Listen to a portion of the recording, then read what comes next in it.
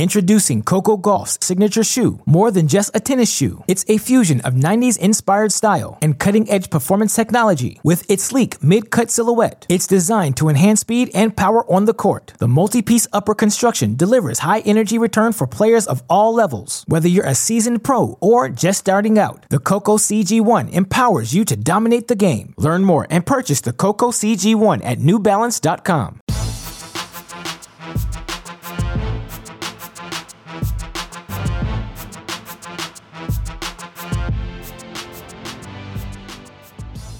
Welcome to the Mini Break, your daily podcast for the biggest storylines, results, and controversies from the tennis world. Today is Tuesday, February 1st. I want to apologize to all of you listeners for the lack of recap episodes over the final 2 days of the 2022 Australian Open. Now, some of you may already know, but our Cracked Racquets team was so fortunate and excited to be able to play a role in the 2022 ITA kickoff weekend. College tennis, something that is near and dear to our hearts here at Cracked Racquets, and so to be able to broadcast 7 different regions happening across the country over the past 4 days was something we were thrilled to be able to do, but as such, took up every waking moment of our time, and thus we weren't able yet to talk about what were 2 outstanding Grand Slam finals to kick off our 2022 season. Certainly, Ashleigh Barty looked like a dominant world number 1 on her way to the final. Got tested in that second set, but ultimately her level wins out as she captures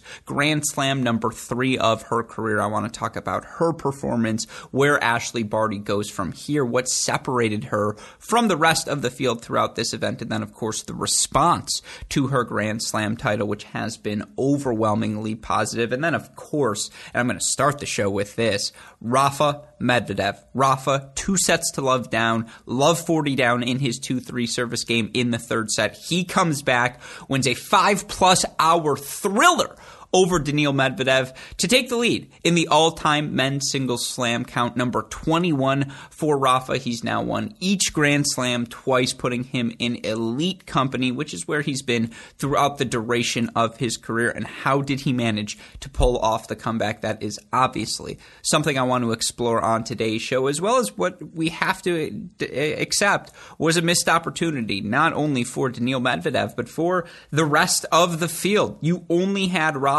one member of the big 3 who didn't play down the home stretch of 2021, and, given his age, certainly, yes, he's always on the short list of contenders, but anyone in his first week on his way to that title, did we think he was capable of this sort of level?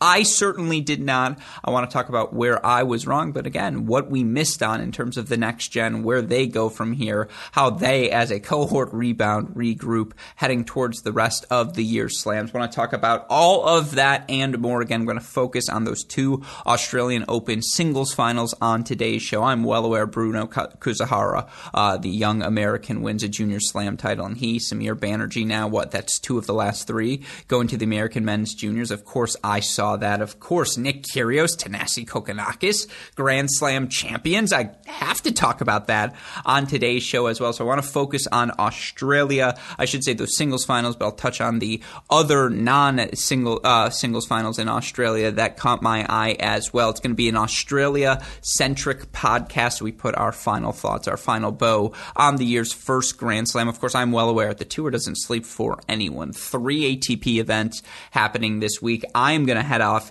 to Cleveland to cover the ATP Challenger happening there. Going to be doing some work for the tournament. Going to try and talk to as many players in the field as possible. And of course, all of those conversations will end up as interviews on our Cracked Interviews podcast, and they'll end up also as videos on our Cracked Racquets YouTube channel. You're going to get to see my smiling face, these players' smiling faces. We're rocking and rolling. Yeah, year's first Grand Slam in the book. Only rest is for the weary. I do apologize again to go full circle here. I suppose I rested yesterday, but we still had matches to broadcast yesterday. I was still in that college tennis-centric zone. I am refreshed, refocused, got the chance to actually watch these matches from start to finish, which was not something I had the chance chance to do over the weekend. That was the other reason there's a delay in this podcast. Again, I'm as candid with you listeners as possible. I wanted to get this to you as soon as we could. I just hadn't had the opportunity yet to watch the matches from start to finish, and you can't really as fantastic as the Australian Open extended highlights are,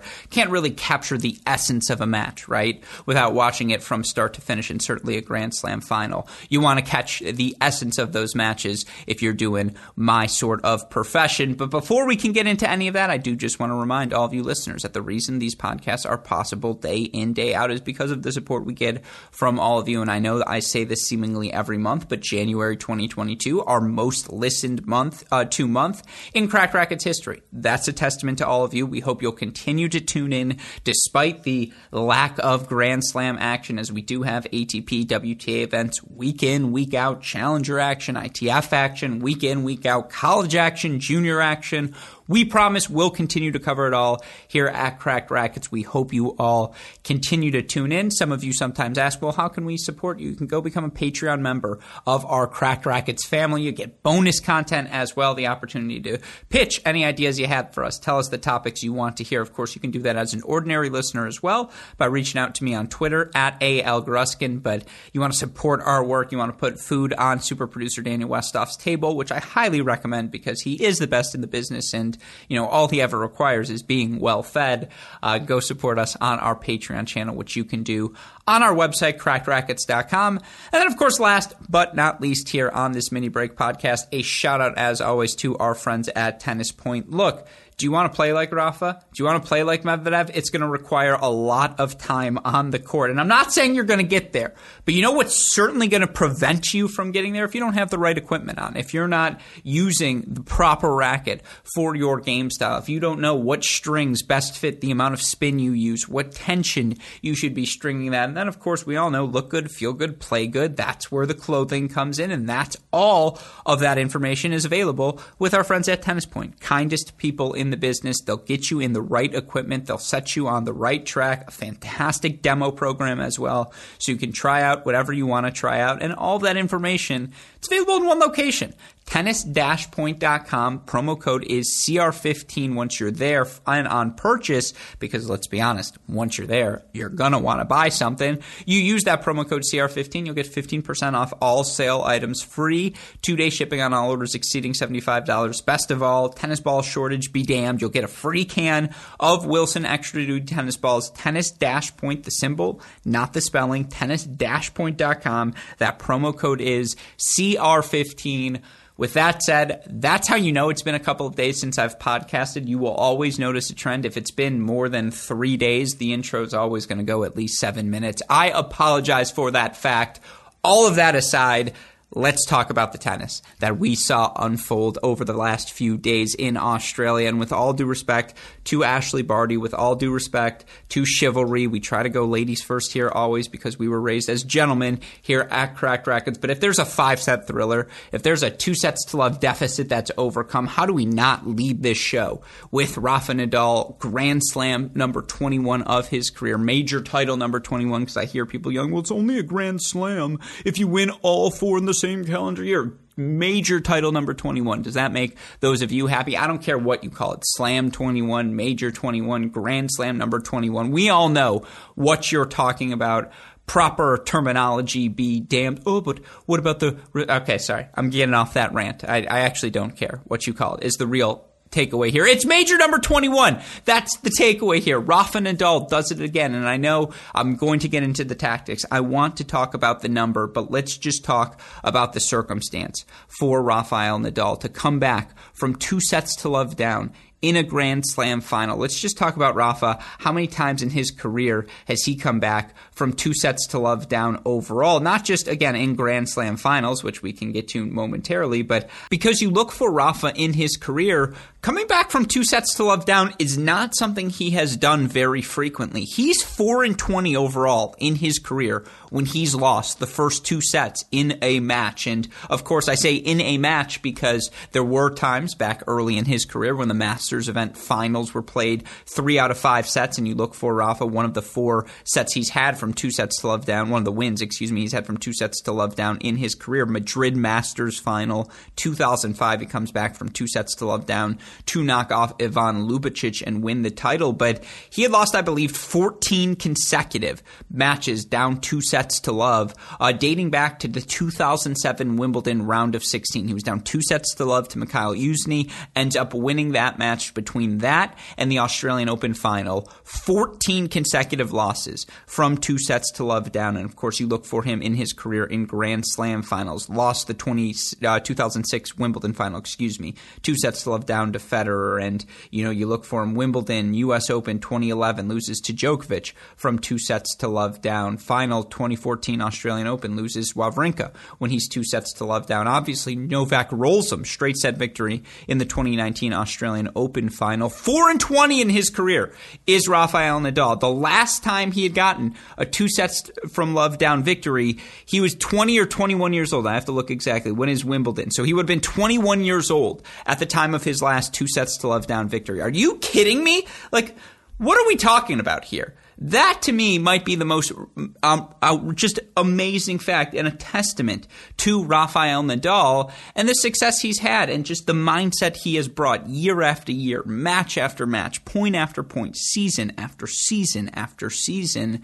The guy doesn't quit. And to come to this podcast to hear that analysis about Rafa Nadal, of course, that is not any unique piece of information you are learning here, but that is his standout quality. Even down 2-3. Love 40, his service game, 3rd set, end of the match, you think to yourself, okay, and even the announcer on the feed I was listening to said it. This feels like the moment Medvedev putting his foot on the neck, putting his foot on the gas pedal. This is the moment he gets to the finish line. And, on the love 30 point in that 2-3 service game when Medvedev, retrieves 2 overheads from Rafa and it has that lob land over Rafa's head and ends up hitting a jumping down the line backhand winner which he hit with such success through the first 2.5 sets, and honestly throughout the duration of this match, you did feel like, yep, this is it. And 99% of players, not 99% of the top 100, but 99% of players fold in that moment.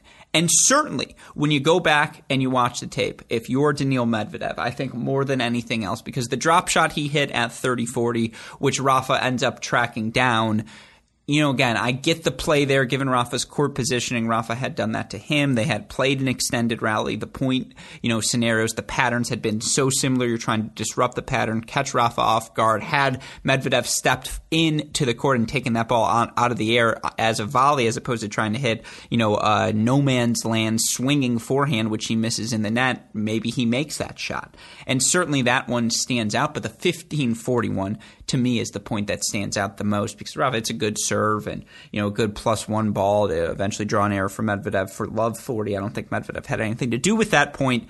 But the 15-40 point, Medvedev hits a big backhand into the Rafa corner. His momentum has moved him forward. He's at the service line. Does he move forward to the net? Rafa has to hit a ridiculous outer third, outside the alley, 6 feet behind the baseline, forehand passing shot, which of course he's hit. And, he hits the on the run behind Medvedev passing shot for the break, 4-3-2 in the 5th set. But that's the ball. If Medvedev comes in on that ball, 15-40, that first backhand, instead of hitting it and then retrieving to the baseline and then ultimately missing a ball on that next shot or 2 shots later, I think he gets the break there. And we may be talking about a completely different match. But that split second, perhaps, that one decision for Daniil Medvedev, Rafa capitalizes and makes him pay. And the aggression that Rafa played with in sets 3, set 4, set 5, there was a decisiveness of I am going down swinging. I am hitting my forehand big, and I am going inside in, inside out. I'm getting back to my patterns. I'm attacking your forehand with pace just relentlessly. And the discipline for Rafa to attack that Medvedev forehand with pace, not only off of the serve, but felt like he started approaching there so much more frequently in sets 3, 4, and 5. ultimately that's what helped him win this match. Now, there's no denying this was a missed opportunity for Daniil Medvedev, who you look overall in the match, wins 71% of his first serve points. That's a higher percentage than Rafa for the match. He makes 69% of his first serves, 23 aces on the match. That first serve was the biggest weapon in this match, and it's why in set number 1, in set number 2, and at times in sets 3, 4, and 5, after long service games where, Medvedev would almost break Rafa, or after, Rafa would keep pushing in the Medvedev service game over and over and over again, Medvedev would find the big serve, find the big ace. How many times did he, we talk about the love 40 lead, or we will continue to talk about that love 40 lead Medvedev had in the 2-3 service game of Rafa in set number 3. Medvedev almost got broken in the opening game of the set, comes up with 2 aces on the deuce point, on the ad point to ultimately put the set away. Medvedev came up with the goods, and, again, we'll get back to the Rafa excellence. We'll get back to some of the stats of this match. I apologize to all of you listeners, by the way. I know this is a double dose of Alex. I don't drink coffee, just so all of you know, and the reason I don't is because, as you listeners can tell, I talk fast enough as is. I'm trying to think now he's a philosophizer. I mean, that's getting into dodgeball, which, by the way, I will continue to stand by. One of my takes to my dying day is that dodgeball is one of the comedies of my generation. I don't have a single friend who can't quote White Goodman, Ben Stiller's character in that movie, or your gym, your life, and your gal. And I also have a roommate, Michael Azzopardi, who will never listen to this show, who is White Goodman, the character, just like the real human version of him. And so that's a character that will also always be near and dear to my heart. Anyways, Joni loves Chachi. All of that being said, I'm trying to think of the comparison here, and why I got into that entire dodgeball rant is because you talk the reason I say all of these things, and see, this shows you where my brain is at, is I know I'm talking fast, and I apologize, and I'm going to throw a lot of different takes and go in a bunch of different angles, and I'm going to try and stay organized here. So again, as we look at the Rafa component, there's no denying, given where he was in that match, for him to be down the way he was, for Medvedev to be taking the ball early on the rise, hitting his on the rise backhand down the line extraordinarily well. And, Medvedev was hitting his backhand down the line so well, which you have to do against Rafa, which is what makes Novak Djokovic so, well positioned to have success against Rafael Nadal, because he can take that backhand down the line and keep Rafa honest and keep Rafa from pounding, that forehand cross court to open his down the line. Medvedev did keep him honest with that backhand down the line. Medvedev, you think about some of the definitive shots from this match that, from 5-3 down, Medvedev up 6-5, back on serve in that tiebreaker. He breaks Rafa by hitting that incredible on the run backhand down the line passing shot to clinch set number 2. And he expected the crowd to view that shot as a coronating moment, right? And, again, that he was able to come up with that sort of shot speaks to the level Medvedev played throughout the course of this match. And that Rafa was able to come back, hit through that and not be deterred and not say, well, you know what, I made it to this final and that's more than I was even expecting out of me. No, that's not who Rafael Nadal is. He competed so well from start to finish. He made the tactical adjustments of serving to the Medvedev forehand, approaching to that Medvedev forehand, which was the side that would break down with pace. You look for Daniil Medvedev in this match. I wish I could tell you how many forehand unforced errors he hit, 52 overall in the match. I didn't keep an individual forehand error count, but I do think that was the shot where he produced more errors from. And so when you look for Rafa in this match, it was the adjustment. It was the fact that, he started slicing to that Medvedev forehand as well, just keeping it off speed, not letting Medvedev get any rhythm there. And then, again, being more aggressive with his +1 ball, swinging more freely with that forehand into the Medvedev forehand and moving forward. And you look for Rafa in this match, 30 of 50 at the net overall. He used every tool in his bag, and that's a testament to Rafa as the competitor. I do now want to talk about the Medvedev side, and then I want to get to the 5th set, but let's talk about the Medvedev side next now. Daniil Medvedev played well enough to win this match, and that is certainly why I think you saw in the post-match press conference, and he talked about, he no longer feels like he's chasing his boyhood dream as much, and he talks about how, it felt more like a job and the crowd going against him. Certainly, again, when Medvedev hits the on-the-run backhand winner to take set number 2, which was such an extraordinary shot, you feel like in that moment, okay, the crowd should be ready for Daniil Medvedev. The crowd should be backing me here. Did you not see the level I just pulled off? Rafa breaks me for 4-2, and I break him back for 3-4. Then he breaks me for 5-3. Then I break him back for 4-5. Then we hold serve all the way to this tiebreaker, which I'm down 5-3 in, and I now win with this incredible backhand down the line winner. And you're not going to cheer for me overwhelmingly? This crowd is not going to erupt. What do I have to do to get you on my side? Can't everyone sympathize, empathize, understand Daniil Medvedev feeling it after the shot he hits? Just go watch that second set again. Go watch the back half of it, the entire sequence. And that's why, again, I wanted to watch this match from start to finish to understand why Daniil Medvedev would feel the way that he did.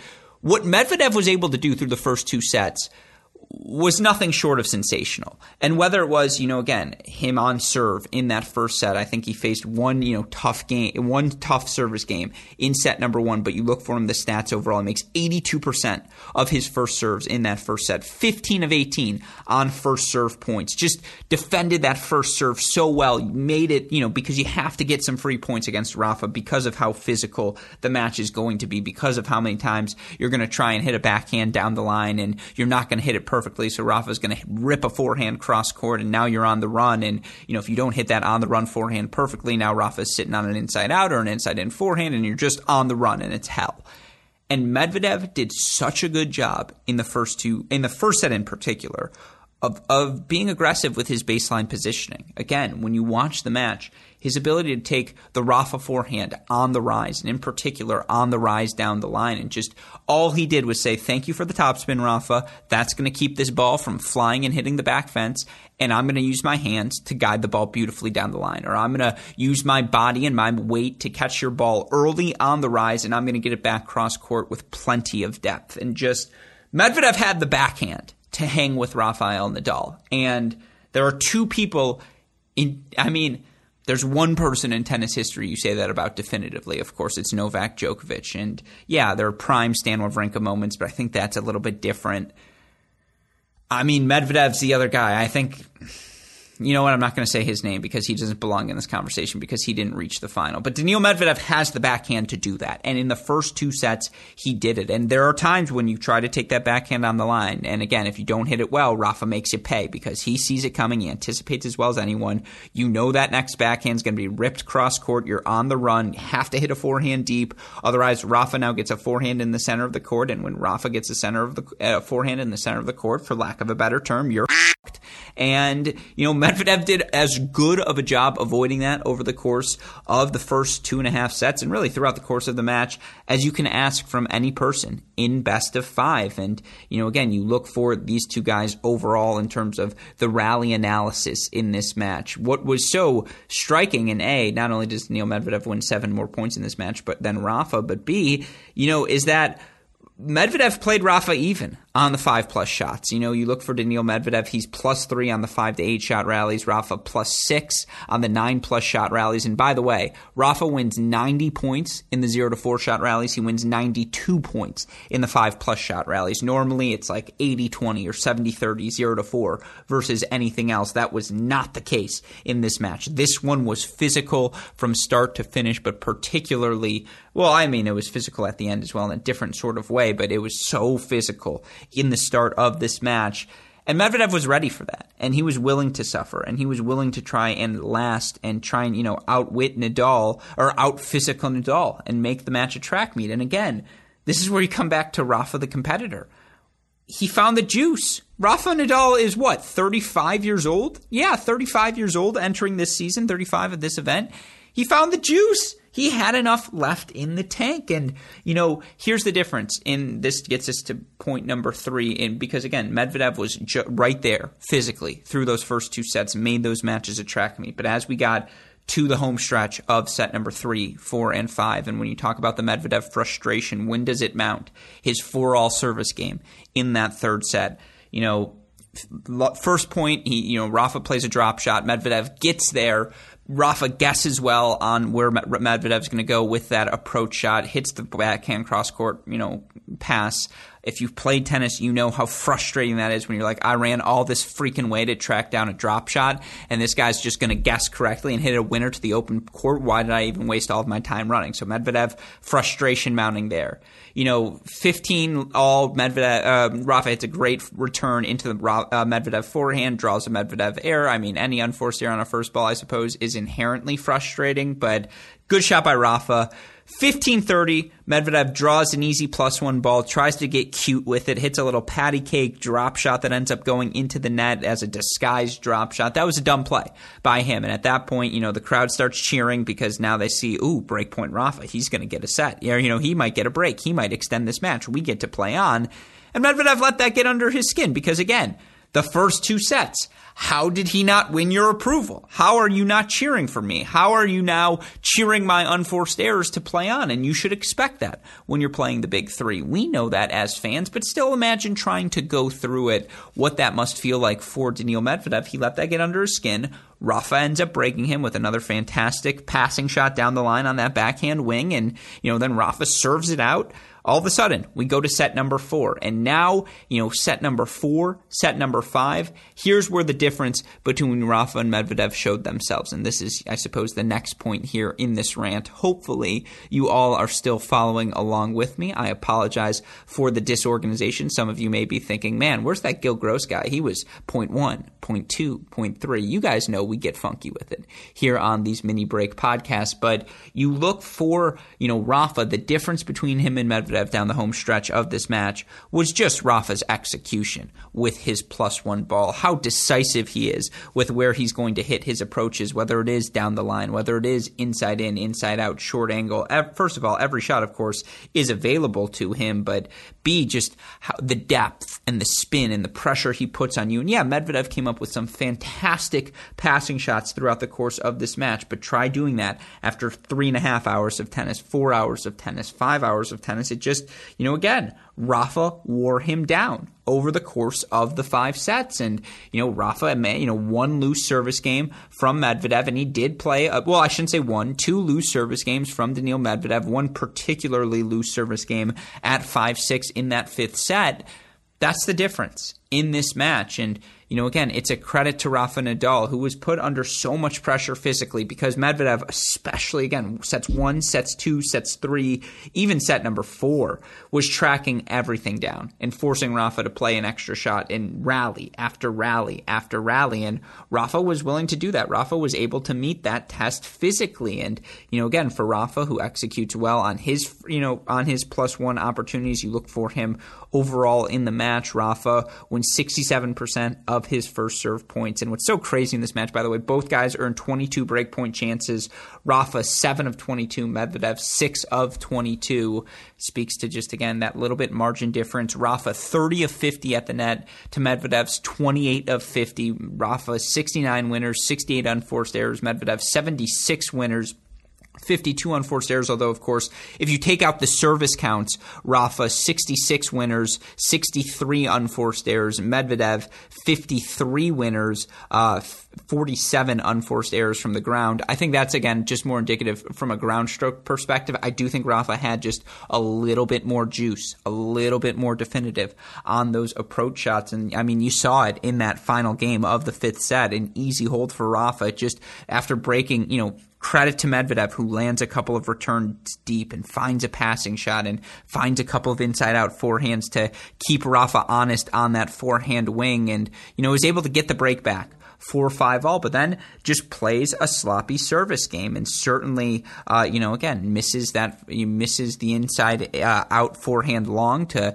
hand Rafa the break there, 4-6-5. And, you just can't give Rafa a second opportunity because if you give him another opportunity, he's going to capitalize on that fact. And so, credit to Rafa for executing down the home stretch. And I mean, there's so many stats you can turn to, right? For Rafael Nadal, obviously the biggest of them all. And I hope, again, in terms of the grasp of the match, you guys were able, hopefully I described what we saw, which was just in the end, Rafa's +1 execution won out over the physicality of Daniil Medvedev. The combination of his fight, his physicality, the just the sting of his +1 ball. I thought he did a great job of mixing up his service locations, whether it was picking on that T serve to set up a +1 forehand on the deuce side, even though, you think to yourself, well, Medvedev loves that backhand. Don't you want to avoid the backhand return? No, Rafa said, you know what, my +1 forehand, I don't care what your backhand can do. When I execute my game plan and I get a +1 ball, no matter who you are, I'm going to have success against you. That's the bet Rafa made. And as always, that bet ends up paying off. And now, again, you look for Rafa Nadal, countless things he accomplishes by winning this title, whether it's the fact, there are 4 men who have won every Grand Slam, every major event, at least twice. You've got Rafa, who's won the Australian Open twice, Roland Garros 13 times, Wimbledon twice, U.S. Open twice. Djokovic, of course, has won them all twice, with the 2 being Roland Garros. You've got Roy Emerson, who's won 3 of them twice, plus 6 Australian Opens. And then you've got Rod Laver, who's won 2 Roland Garros, 2 U.S. Opens, 4 Wimbledons, 3 Australian Opens. That's the list. Nadal joins. Djokovic, Emerson, Laver, him. It's a pretty good list for him to be on. You look for Rafael Nadal, most tour-level titles in the Open era. Jimmy Connors still won at 109, Federer 103, Lendl 94, Rafa now 4th with 90 ATP titles. Djokovic has 86th. He's in 5th.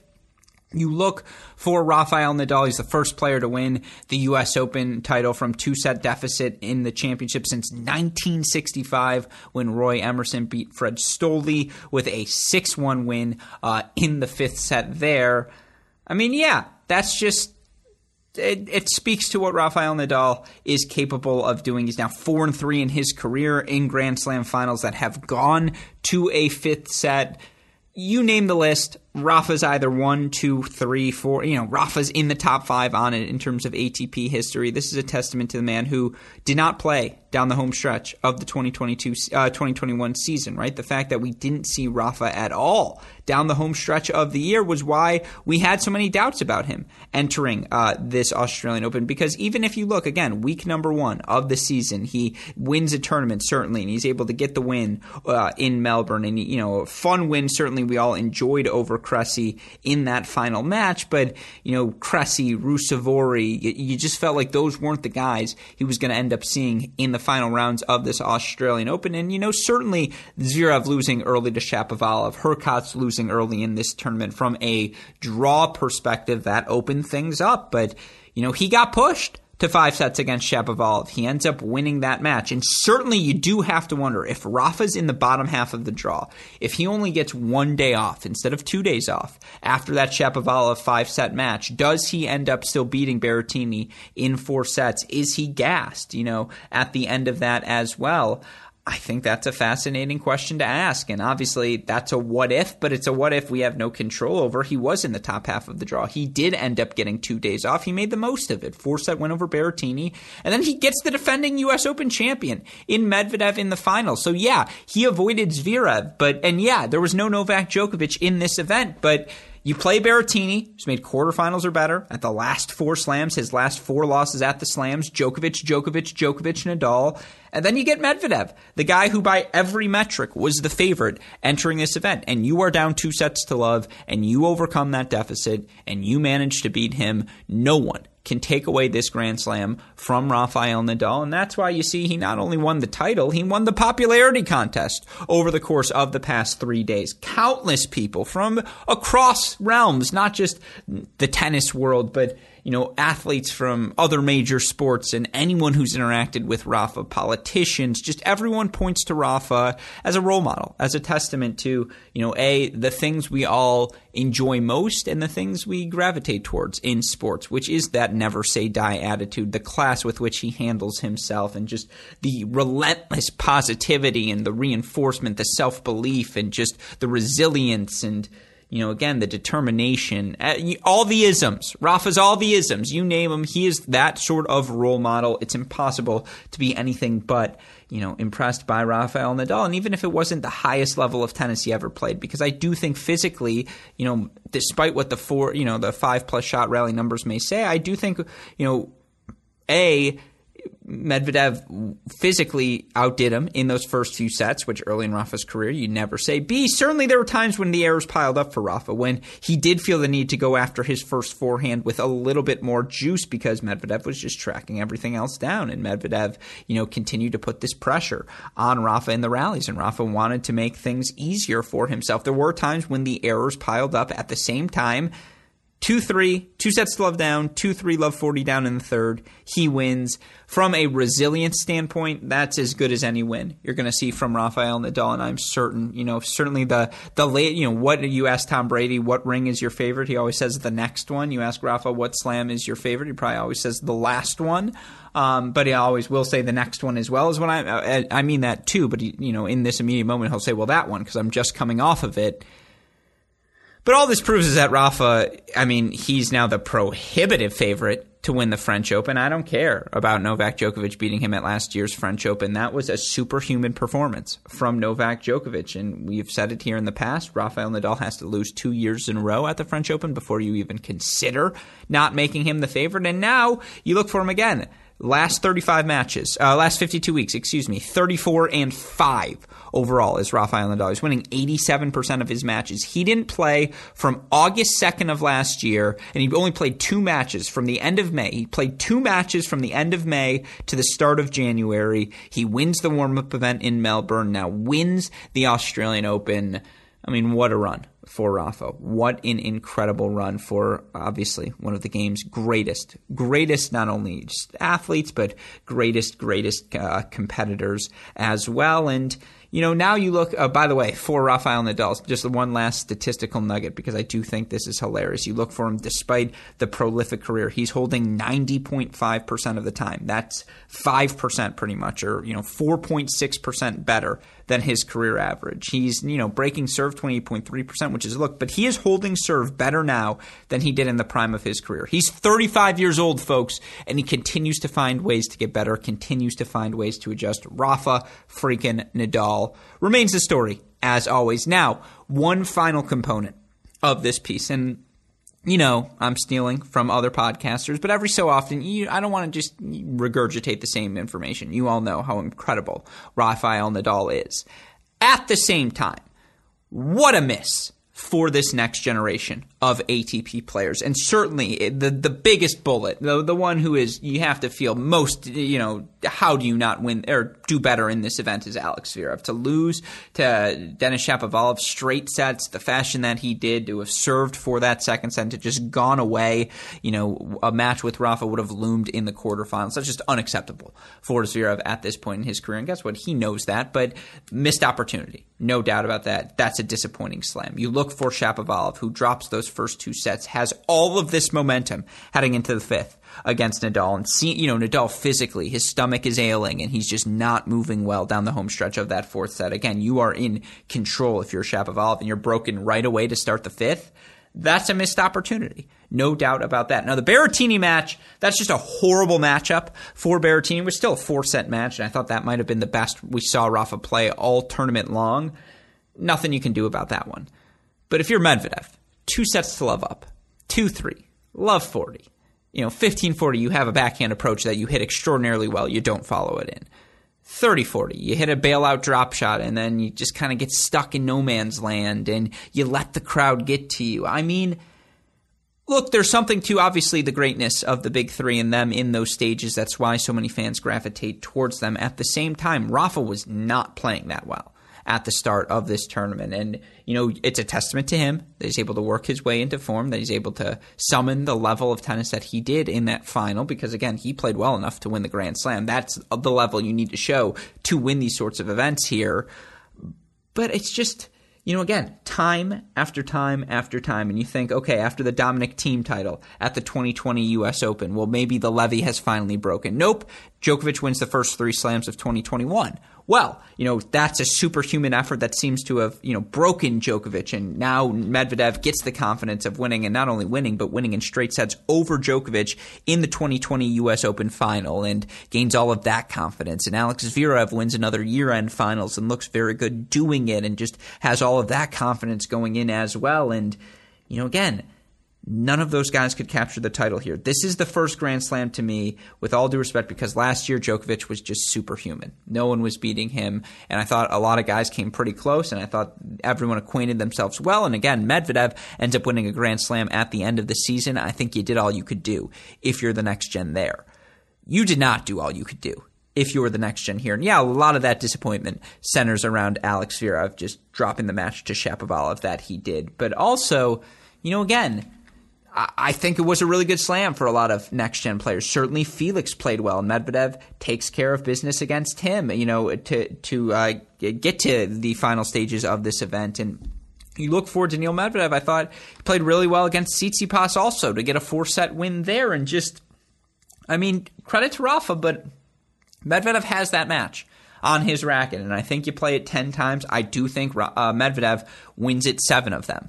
I think Rafa got one of the 3 that he ends up stealing, because you look for Medvedev, he played 2 atrocious service games in that 5th set. The 5-all service game was just rushed. Everything about it was rushed. And guess what? It's a 5th set. It's 5 hours in. You're dead physically. Mentally, you don't even know what you're thinking. It's all just one giant blur. That's something you just can't learn without experience. And obviously, Medvedev had played Nadal before and reached a 5th set in a U.S. Open final. And so certainly Medvedev had been there before, but he wasn't 2 sets to love up. He was 2 sets to love down when that last happened. And again, it's certainly a new scenario to be 2 sets to love up, to still have the crowd so vehemently against you for Medvedev. It's something you learn from. But, man, did the draw feel open. No Djokovic in the top half of the draw.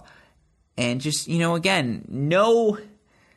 Nadal played 6 matches since the end of May. 6! And they're unable to capture the title here. And again, Medvedev played close. He played well enough to win that Grand Slam match right up until he didn't. And that's a credit to Nadal, who rose his level certainly. But, man, I can't believe it. It's 2022, and we're talking about Rafael Nadal as the Australian Open champion. Djokovic title I could have believed, because we just saw that. But a Rafa hardcourt title, I know he just won one. What was the last U.S. Open title Rafa won? I believe, I want to say was 2019 was when he ended up winning that U.S. Open title over Medvedev in the final. Yeah, 2019 final was the 5-setter. So that's not that long ago. But how many hardcourt matches has Rafa played since 2019? You look for him overall, it's what? I don't know, it's got to be fewer than 30. Overall hardcourt matches since the start of 2019. Yeah, he's played, so he's 15-2. in his last 52 weeks in hardcourt matches. That's actually kind of insane. You look for him overall during this stretch of time. Again, we'll go back to the start, or we'll go since the start of 2020, since he won that slam in 2019. Since the start of 2020, he's 33-8 in the hardcourt matches he's played, 80% win percentage. Honestly, that's pretty good. And you look who the losses are to. Djokovic, team, Zverev, team, Medvedev, Tsitsipas, then Lloyd Harris and David Goffin, which whatever. But like, I don't know. Maybe I'm wrong. Maybe he hasn't been vulnerable. He's holding serve 89% of the time in these hardcourt matches. So maybe that's just the missing piece that he's figured out. Maybe, again, it should just be all the credit. But I do think, to some extent, this is the first slam, because I've made a lot of excuses for the next gen over the years. This is the first slam where I think if you're Medvedev, certainly you're kicking yourself. But if you are all of them, you're looking at yourself in the mirror and saying, we let Rafa win another one, and it's not at Roland Garros, and Djokovic wasn't in the draw.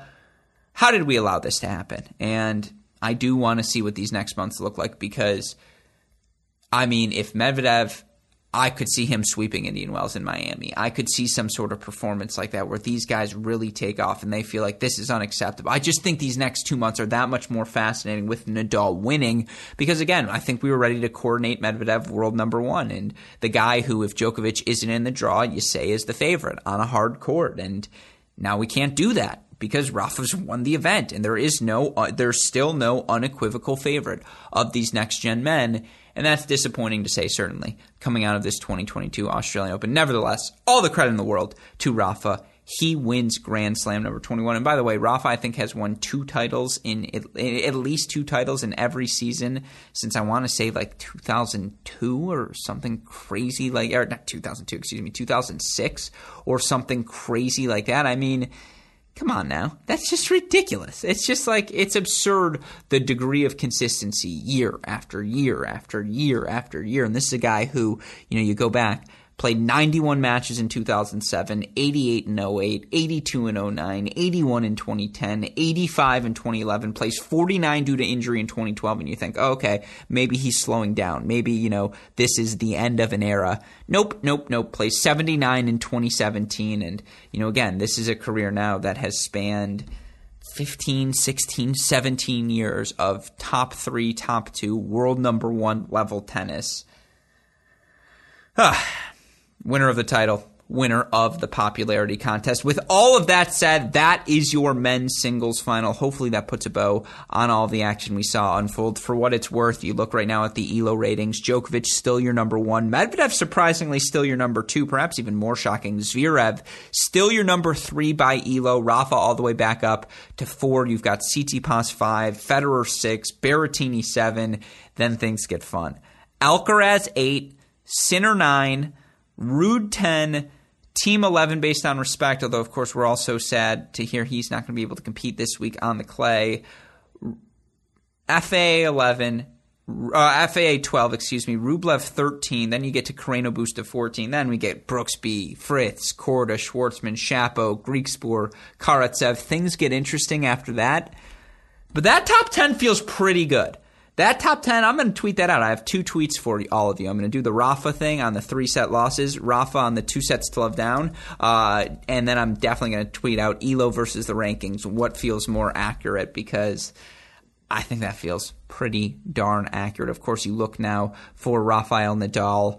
He's back up. You look for him via hold percentage now for Rafa. He's back up to, I believe, number 11 right now amongst top 50 players over the last 52 weeks. You look for him in terms of break percentage right now. Rafa all the way back up to number 3. And by the way, Medvedev right now, number 5 in terms of break percentage. Medvedev number 6 in terms of hold percentage. Statistically, don't expect him to go anywhere anytime soon, but that's where things stand right now. On the men's side, coming out of the Australian Open, of course, Zverev back in action this week as he's playing one of these 250s, and we'll talk about all of that on a podcast either later today. It'll either be a 2-mini break Tuesday, or you all will get that podcast early Wednesday morning. Just depends on, how things are going for us. We've got our shows tonight in terms of college tennis. You don't care about that, but let's now talk about the women's side. Introducing Coco Gauff's signature shoe. More than just a tennis shoe, it's a fusion of 90s inspired style and cutting-edge performance technology. With its sleek mid-cut silhouette, it's designed to enhance speed and power on the court. The multi-piece upper construction delivers high energy return for players of all levels. Whether you're a seasoned pro or just starting out, the Coco CG1 empowers you to dominate the game. Learn more and purchase the Coco CG1 at newbalance.com. And I do apologize. I don't think I'm going to spend 35 minutes on this like I did on the men's, but I mean, it's just undeniable. And we talked about a lot of these things with David Kane before the final, and so I do think, a lot of what we said there holds true even after the fact, particularly given now that Ashley Barty's won. I mean, I think there's a lot of false narratives. There's a couple of false narratives. Let's play that game because you guys know I like calling out false narratives at Twitter more than anything else. False narrative number A.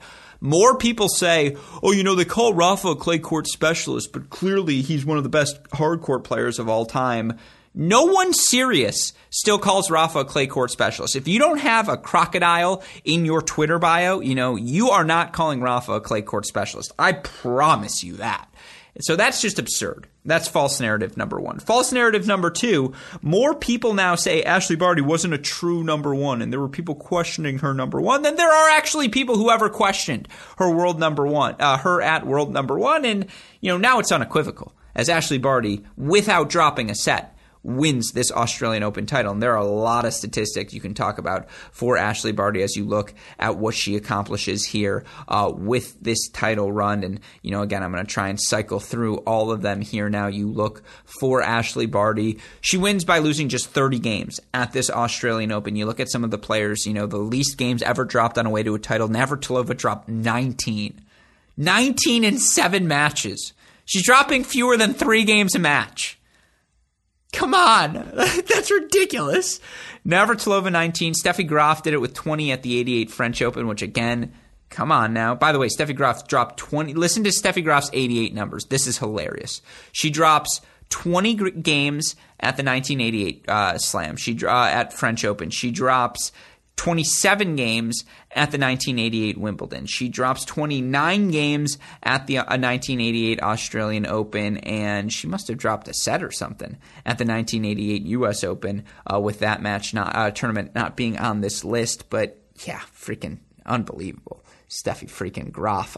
Anyways, all of that is to say Ashley Barty drops 30 games, which is tied for, I believe, 12th on this list, the 12th fewest games ever dropped while winning or on a Grand Slam winning run. You look for Ashley Barty. She becomes the third player in the Open era to win a Slam without facing a WTA top 20 ranked player, which, fine, criticize all you want, but does anyone think Amanda Anisimova isn't playing right now like a top 20 level player? And, you know, again, you given the context of the draw for her to knock out Osaka, knock out Bencic, and play a Danielle Collins, who I think is right now as good as any other player, you know, who rises to the top 10, but is as good as any player in the top 10 right now coming into the event when she plays her best. Like, that's a misleading stat. It is one, though, I still think worth noting. Of course, you look elsewhere for Ashley Barty, players to win the Australian Open without dropping a set.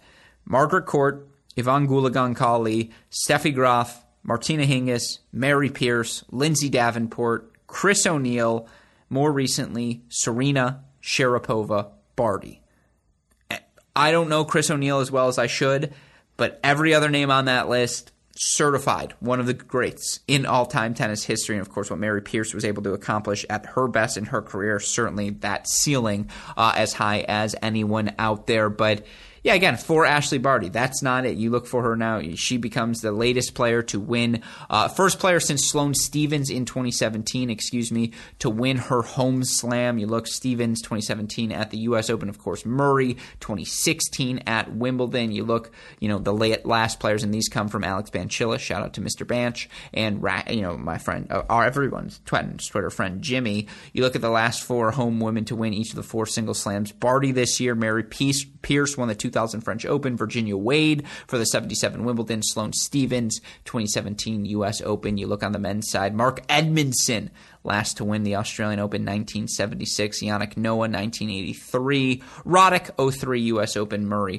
2016 Wimbledon. But for that accomplishment for Ashley Barty, which, you know, much like Murray, many had hoped for her in her home country. And you look at the TV ratings. What was it? Ben Rothenberg tweeted this out. I believe 17% of Australia, 17% of the country tuned in to Ashley Barty's run. Again, if 17% of America tuned in to the U.S. Open final to watch like a Frances Tiafoe or a Tommy Paul, that would be a historic sort of event in American sport history. And 17% of Australia tuned in to watch Ashley Barty. It might be a little bit more. I apologize if that stat's a little bit off. You can fact check it. Go check out Ben's Twitter feed. It was a remarkable number, and it speaks to just what Ashley Barty has accomplished over these last 52 weeks. And you look for her now 49-8. Over these last 52 weeks. She's holding serve 82.6% of the time. Not only is that number one amongst top 50 players, she's holding serve at a 6.4% higher rate than Barbara Krejcikova, who's number two at this list, 76.2%. 6% better than the second place person. The gap between Krejcikova and 21st place Leylah Fernandez is also 6%. So there's a bigger gap between Barty and Krejcikova 1-2 than there is Krejcikova to Fernandez over these past couple of weeks. I mean, that's just ridiculous. Again, it speaks to Ashley Barty, just how elite she is on her serve and how exceptional she can be overall. And you look for Ashley Barty, just that was the difference in this match, time after time after time, her ability to execute on that first serve. And you look for Ashley Barty overall in the match, that's the biggest difference. She's plus 10 in the 0-4 shot rallies, so effective on that +1 ball in the 7-2 tiebreaker. She wins in the second set. And, you know, again, you look overall breakpoint chances for Danielle Collins, 2 of 4 on her breakpoint chances. Both of those breaks in the second set. Ashleigh Barty was not broken to start this match, and much like for Jess Pegula in the course of their semifinal match, you just knew right away, set number one for Danielle Collins to you look in that opening game for her to be right there in that opening game, have a couple of game point chances. Her opening service game to have those game point chances, and just to have it just felt like and to be able to hold there, but then It just felt like as you went through the game, game after game after game, that Barty just got closer and closer to working towards the Danielle Collins break. And then you look for Danielle Collins, who came out of this match swinging. I mean, there's no doubt about that. And just, was looking to take the ball early and just on the rise and play on her terms, and gets into an Ashleigh Barty service game at 2-all, in that first set. But then Barty able to hold for 3-2. And it just felt like when she got that hold that the break was inevitably coming. And you look for Ashleigh Barty, who breaks right away in that next game, 4-4-2, and is just able to lace some forehands by Danielle Collins and able to connect on a couple of returns. And I want to give Danielle Collins credit in this match, because I thought she did an excellent job of not being afraid of the Ashleigh Barty forehand. In particular, she was going to say, okay, you can hit forehands in this match, but I'm only going to let you hit them on the run. I'm going to go, I'm going to serve out wide to your forehand on the deuce side. Then I'm going to attack your on the run backhand. Once you hit a slice there, if the open space dictates that I should hit down the line and to your forehand wing, I'm going to gun it to that forehand wing. I'm going to do everything I can to get the ball to that side. And, again, credit to Danielle Collins, who is able to build up a 5-1 lead, not only by doing just that, but by moving forward at a rate I don't think I've ever seen her move forward. She was 11 of 16 at the net in this match. I think that's not doing her justice. I think that's selling her short. That doesn't speak to, some of the swinging volleys she hit in the middle of the court, just to take that extra half second away from Ashleigh Barty whenever Barty would slice on that backhand wing. And credit to Danielle Collins, who again was not deterred by the slice, who was willing to take that ball early on the rise, down the line, play aggressively, and again rips off a 5-1 lead because she wasn't afraid to play to the Ashleigh Barty forehand. And Barty's on the run forehand disappeared through the first 6 games of that second set. But then Ashleigh Barty found her rhythm. And you look at the stats, they're indicative of that fact. The biggest weapon in this match was the Barty first serve and the Barty +1 ball. And she wins 82% of her first serve points, 31 of 38 for the match, hits 30 winners against 22 unforced errors, again +10 in the 0-4 shot rallies. She was just more decisive, more accurate, better depth, more comfortable moving forward off of that +1 ball. And again, only 5 of 6 and net points won. It's usually because she would either draw some sort of error on her approach shot from Danielle Collins, or she would hit that that approach shot too well that she wouldn't have to have to do anything on the volley. And you look for Barty, 30 winners, 22 unforced errors in this match. She played a clean tennis match from start to finish, minus a 20-minute blip there at the start of the first set, although I do think that had more to do with Collins, and all of the credit in the world to Danielle Collins for taking that ball early on the rise and just going down swinging. And, again, you look for Danielle Collins now, who rises into the top 100 with this, top 10, with this result, up to number 10. That's a new career high for the 28-year-old, going to be 29 at the end of the season. So playing all year at age 28. It's a later prime than you see for most players, but you got to remember, Danielle Collins played 4 years of college tennis, and this is a testament to college tennis, that development. 2-time NCAA champion Danielle Collins took her a second physically to get where she needed to be, and mentally from a discipline standpoint, and just what it takes to have success at the top levels of pro tennis. And she developed those skills, and now they're paying dividends. And, again, it was her 3rd quarterfinal or further at a Grand Slam final, and just for her at a Grand Slam event, and first final for her, but played so well on her way to that final, whether it was the 3-set wins over Tauson or Mertens, straight sets in the last 2 matches over Cornet and Swiatek, and then again she came closest to taking a set off Ashleigh Barty, is up 5-1 in that second set. You did think, credit to Barty, who certainly found her rhythm on the forehand. It did feel like Collins, I don't want to say got a bit gun shy, but wasn't hitting as loosely, as freely as she did to build that 5-1 lead. And, that's something you could see the emotion on her face. She'll take that with her throughout the rest of this season. And, look, Danielle Collins now 43-15 in her last 52 weeks. That's, winning 70% of her first serve points and, top 10 break percentage, 10th in break percentage as well. She has essentially nothing to defend until May. She made the round of 64 last year's Australian Open. Well, now she's made the final. She made the semifinals at an event the second week of Australia, but has already upped those points with her final. And yeah, those points will go off her record. But again, Australian Open final. Between that, she has an Adelaide quarterfinal and a first-round win in Miami. That's it. So she has 3 WTA wins, 1 quarterfinal and a Miami round of 64 to defend until the French Open. Right now, she's number 20 in the world. She's got Miami, again, coming up. She's got Indian Wells, where last year she lost round of 32 to Ons Jabeur. She's going to be even higher seed now, so potentially an easier match for her in that round of 32. Miami, Indian Wells, essentially free opportunities on the board for Danielle Collins to pick up some early and easy points. And then an entire clay court season, Madrid, Rome, you name the cities, Danielle Collins will have the chance to pick up points at them. And she's made a quarterfinal at the French Open before. Yeah, and you look for her last year, how she got on her roll was playing Budapest and Palermo back-to-back, and having success at those 2 lower-level WTA events helped her find her rhythm.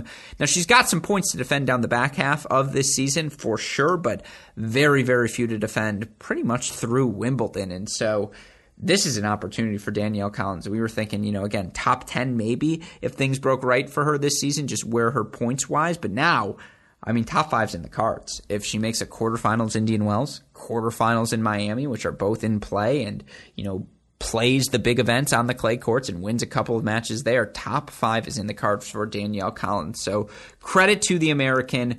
Shout out college tennis. Hopefully this is a ringing endorsement for that, and hopefully now some of you will give college tennis a chance because, A, don't you want to be the smart fan who's like, well, I found the next Danielle Collins, it's Emma Navarro, or I found the next Danielle Collins, it's Abby Forbes, or whatever it may be.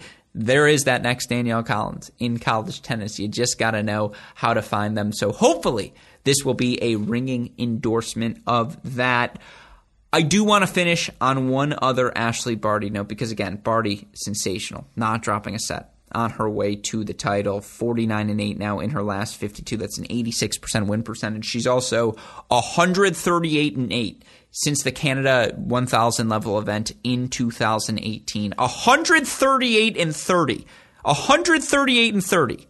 82% win percentage over the course of 3.5 years.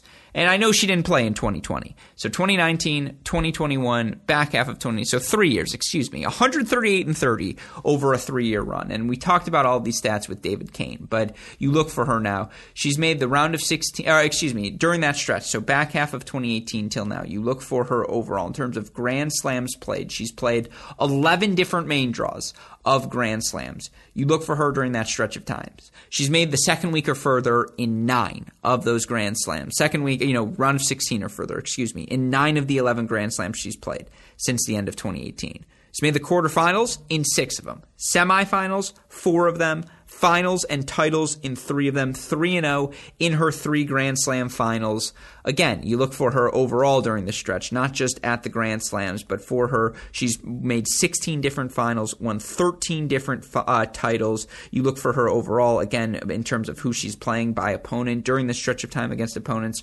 ranked outside the top 50. Ashley Barty, 53-6. It's a 90% win percentage. That's as good as it gets, folks. You look for her 94-14 against opponents ranked outside the top 20.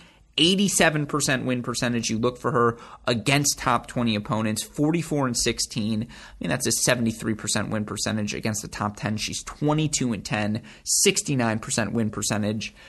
This is an all-time sort of run, folks. I don't care what David Kane says. You compare it to someone like Simona Halep, who has won 75% of her matches since 2013. Now, that's a ridiculous 10-year run. But she never, you look for Simona Halep throughout the course of her career. She, has only eclipsed an 80% win percentage once. And it was in the shortened 2020 when she was 23-3. And yeah, 2018, she was 79%, 46-12. But She was never at an 82% clip over a 3.5-4 year run, and she never had this level of consistency. Obviously, has only won 2 Grand Slam titles. It's a testament to the success of Ashleigh Barty that she's been already able to win 3. And again, so you start looking through tennis history. Kim Clijsters, from the start of 2002 to the end of 2006. 271 and 52. So that's an 84% win percentage. That's pretty freaking good, right? You look for her at the Grand Slams during that time. In terms of total Grand Slams played, she plays 15 Grand Slams during that stretch of time. She makes the round of 16 at 13 of the 15. Now, right now, Barty's at 9 of the 11. 13 of 15 in play for both of them. And, of course, Barty feels like is in the middle of her run. I'm talking about Clijsters from start to finish.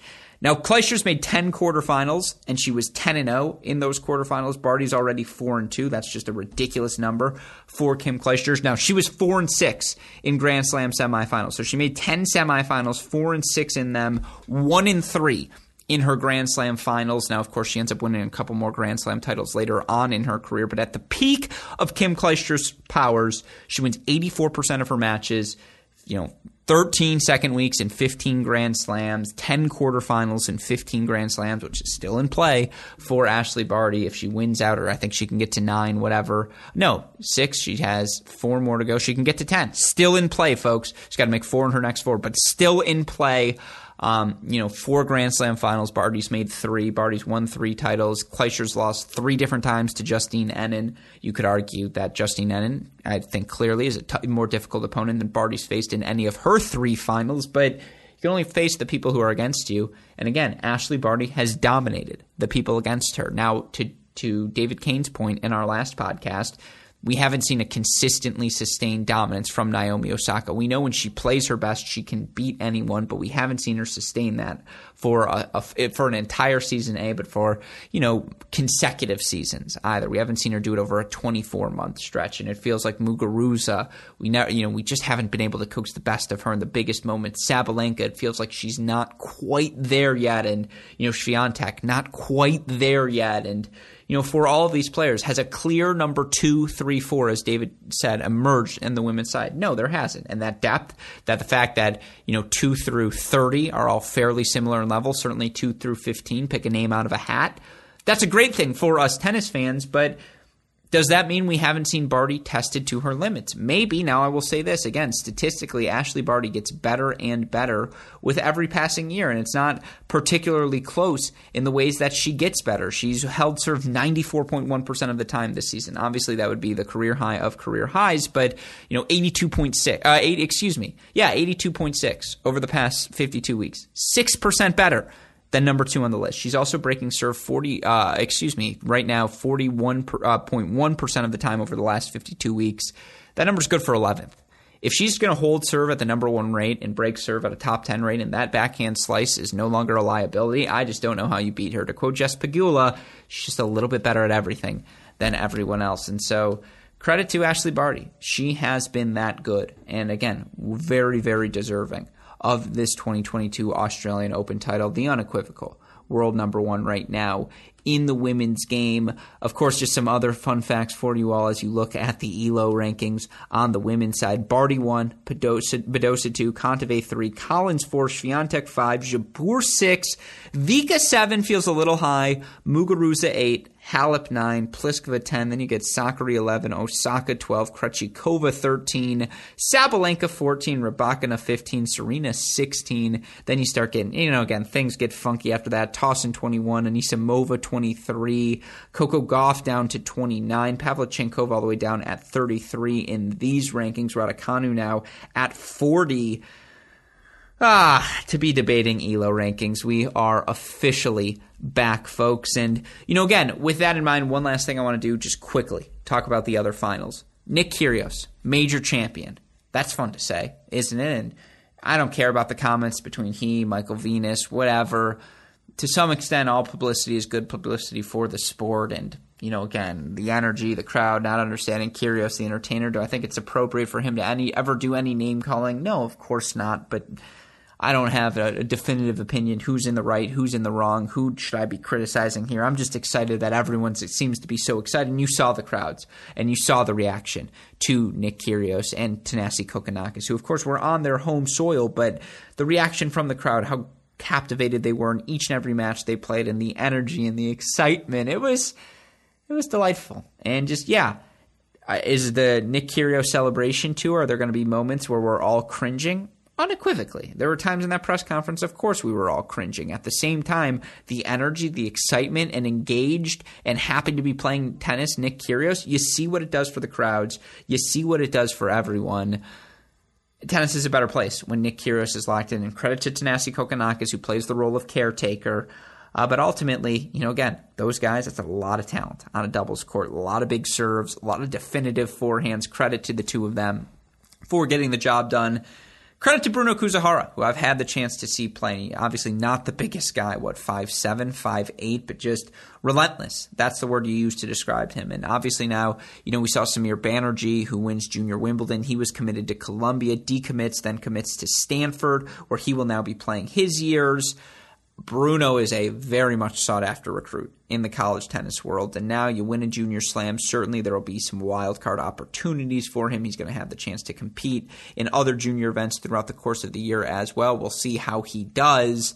Again, I always say if you don't have a top 200, 300 pro ranking, why not go to college? Why not go train on someone else's dime for a year or two until you're ready to make that jump? But maybe he does know he's ready to make that jump. And, everyone's money situation isn't the same. Sometimes you've got the sponsors. Sometimes you've got the backing. I can't speak to Bruno's situation. I will say this.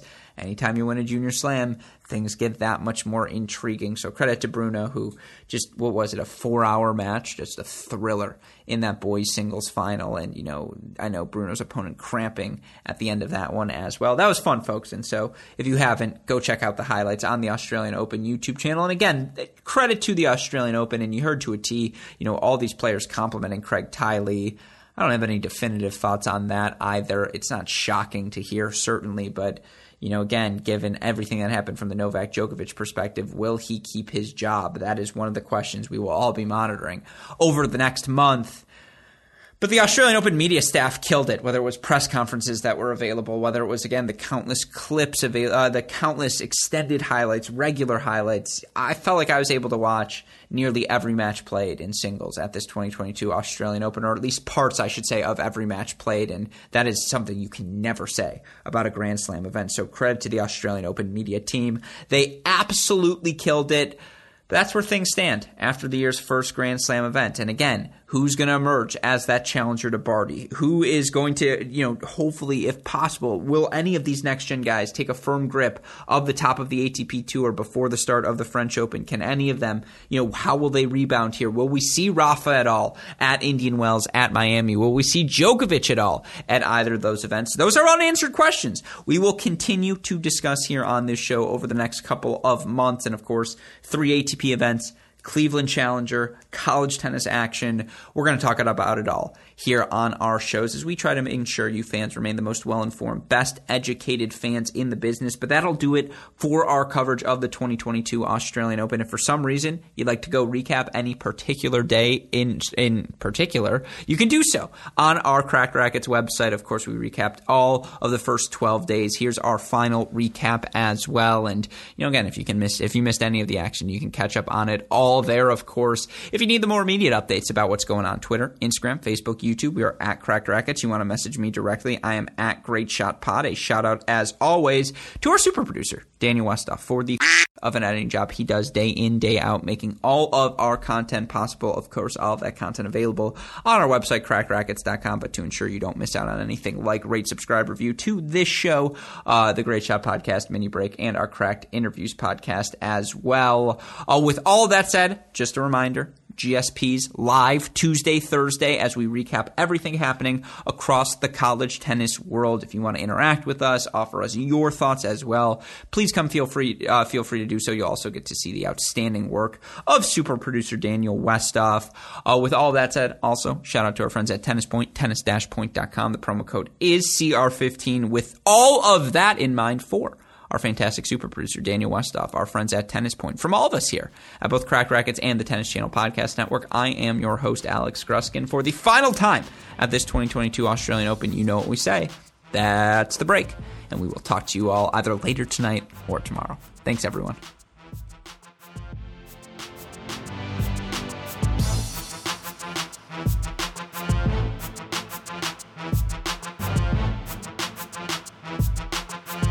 Another day is here, and you're ready for it. What to wear? Check. Breakfast, lunch, and dinner? Check. Planning for what's next and how to save for it? That's where Bank of America can help. For your financial to-dos, Bank of America has experts ready to help get you closer to your goals. Get started at one of our local financial centers or 24/7 in our mobile banking app. Find a location near you at bankofamerica.com/talktous. What would you like the power to do? Mobile banking requires downloading the app and is only available for select devices. Message and data rates may apply. Bank of America NA, member FDIC.